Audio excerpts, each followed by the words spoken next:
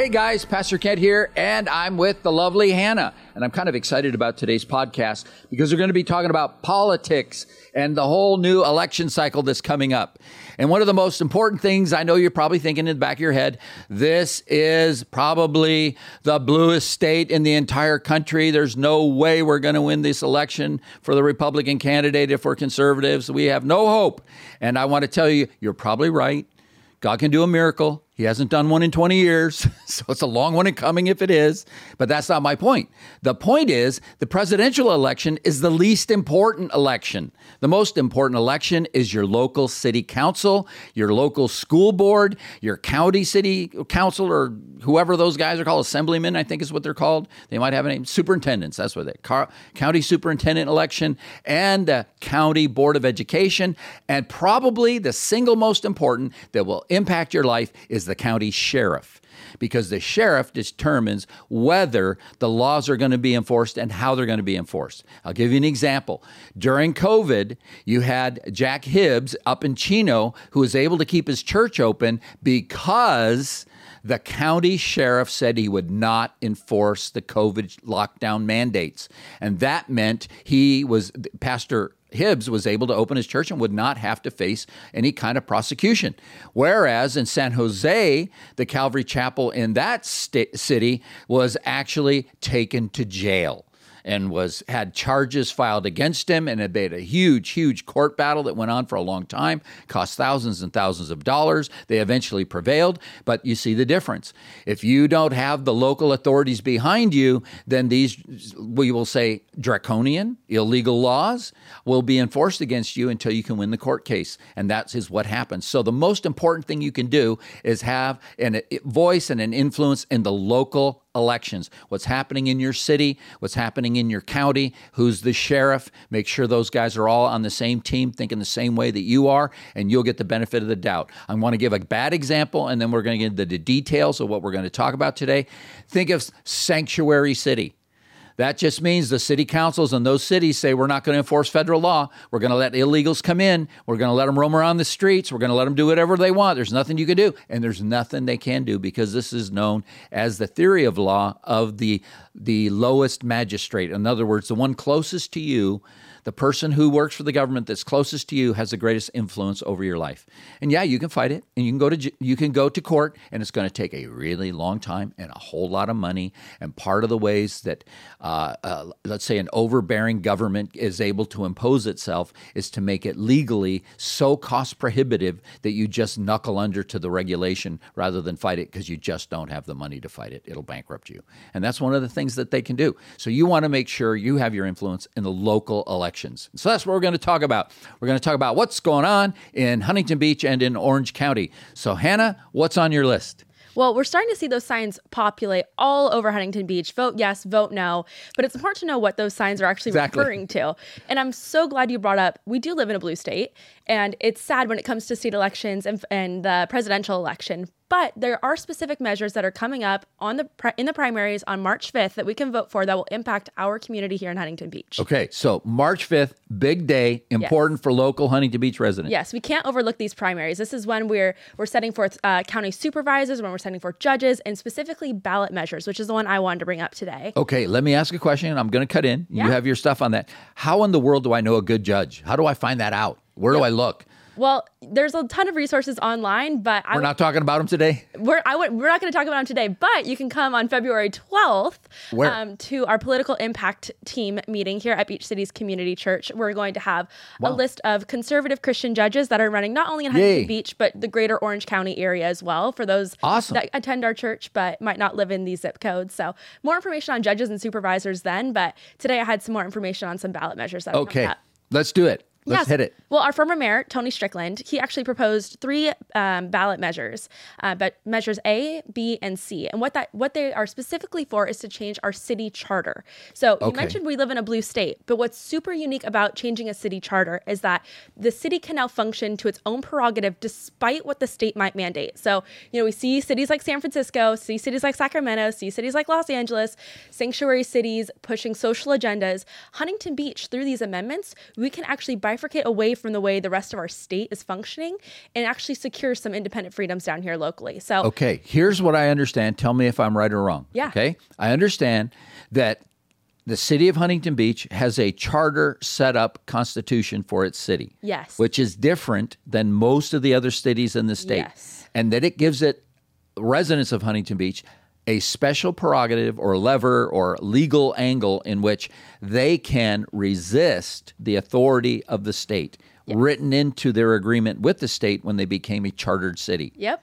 And we get to take advantage of that. We can modify that any way we want. Yeah, correct? That's exactly what Tony Strickland wanted to do when he proposed these measures, was find ways for the city to function in a way that actually preserves the freedoms of its residents and promotes the well-being of the residents despite the state prerogative. Awesome. This is awesome. And so what are these issues that he put on the ballot? So Measure A has everything to do with election integrity. So I was actually going to read this to you guys. That way we're getting it word for word here.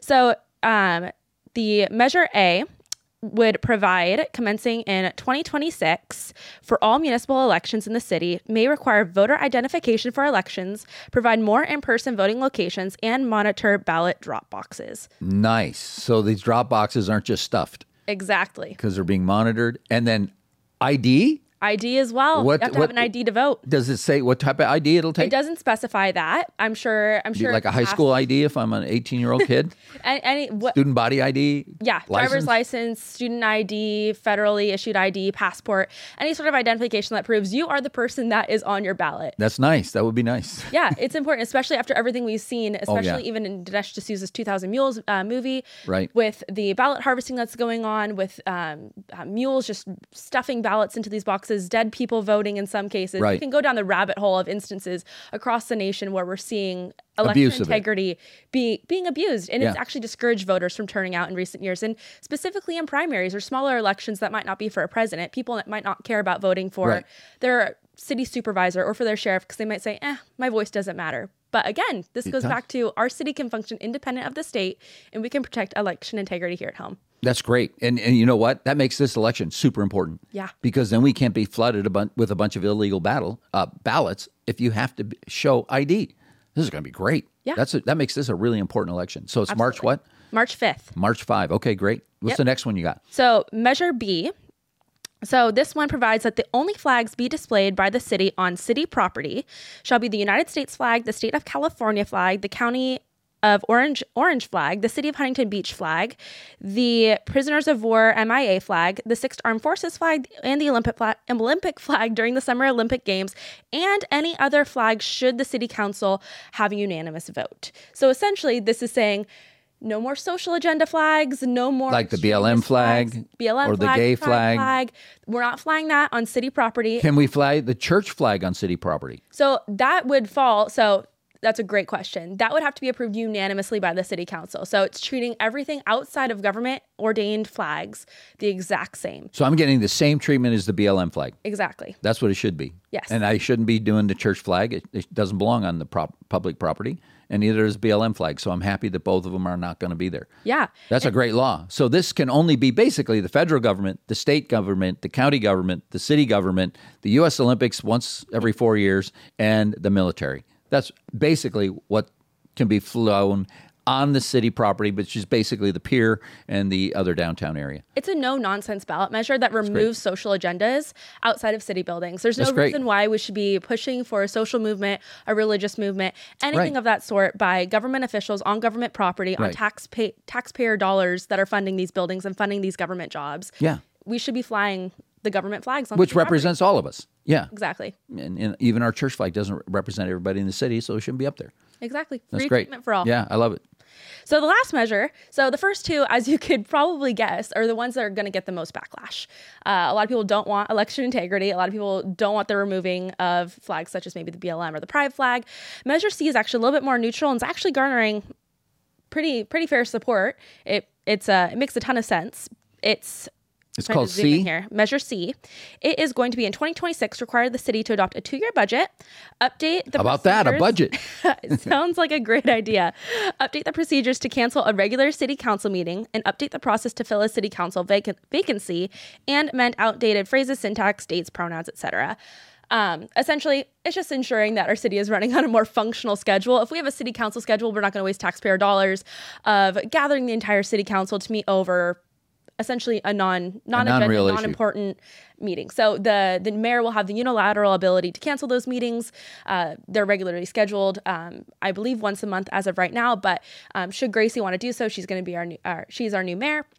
She can cancel those meetings if there's nothing on the agenda, save money, save taxpayer dollars, as well as the implementation of the budget, which is always a good thing. Yeah. Can she add more meetings if necessary? It says nothing about that in the text. I would assume that means so. We've heard of special hearings before if a new ballot measure gets proposed. If there's something that needs immediate addressing, we've seen this in other city councils where they've added in meetings. I'm sure that would extend under her power in that regard. But the text of the ballot does not say that. So she just has a right to cancel a scheduled meeting if there's no agenda. Exactly. That makes sense. Keep things efficient, and then clean up the verbiage and the paperwork. Keeping things clean in the city charter. Okay, great. So what do you recommend on all of this? Yes, yes, and yes? I would say yes, yes, and yes. I mean, I want to know my vote counts. I want to know that, dead people aren't voting or we're not stuffing ballot boxes. Right. I want to know if I want, a Christian representing me here in Huntington Beach as the supervisor or as the sheriff. I want to know that my ballot counts. Right. And I also want to know that government officials aren't playing social games of which flag we get raised on a taxpayer building. Yeah, keep it simple. Exactly. Just the government flags that represent all of us. Exactly. That's pretty cool. Pretty cool. And the last one is clean up the Constitution so that it gives a little bit more power to the mayor on holding meetings in an efficient manner and clean up the verbiage. Exactly. They're all great 3 measures, all proposed by Tony. Tony Strickland, the outgoing mayor? Yeah, he's a good guy. So March 5th, make sure you mark your calendars. Don't overlook all that ballot information that's coming in the mail. I know it's easy. A lot of us keep our eyes to November for the election, especially since this is a presidential year. Yeah. But the primaries are so, so important. And there's tons more that we're not even covering today as far as judges, other ballot measures, school boards, city councils are involved. And there's tons more opportunity to learn about it. And I'd love to throw in a shameless plug here for you guys to come out, like I said previously, on February 12th. We have a political impact team here at Beach Cities Community Church. And we're actually going to be bringing in all the candidates we can to talk about what is their platform, what are their values, and how you can actually get involved. I know our church specifically has done a lot in educating people about their constitutional freedoms and about why it's important to be engaged in the public square. But this is the year to actually go out there and do something. Maybe do door knocking, maybe do some mailers, maybe volunteer a couple hours a week for a local candidate just to help them win that local race. That's great. Like I said, it all starts here at home. Yeah, I heard a rumor, tell me if it's true. We're going to be putting together a team of legal ballot harvesters this year. Legal. Yes, that is true. According to the legal requirements, but we're going to be doing that. Is that accurate? Yes, we are. Well, we're going to have another podcast to talk about that and the other things and the other candidates and all of that. So our takeaway from this particular podcast today is be at the February 12th meeting. Where at? Here at Beach Cities Community Church. In the auditorium from 6 to 8 p.m. Excellent. Very good. Thank you, Hannah, and I hope this was helpful for all of you guys.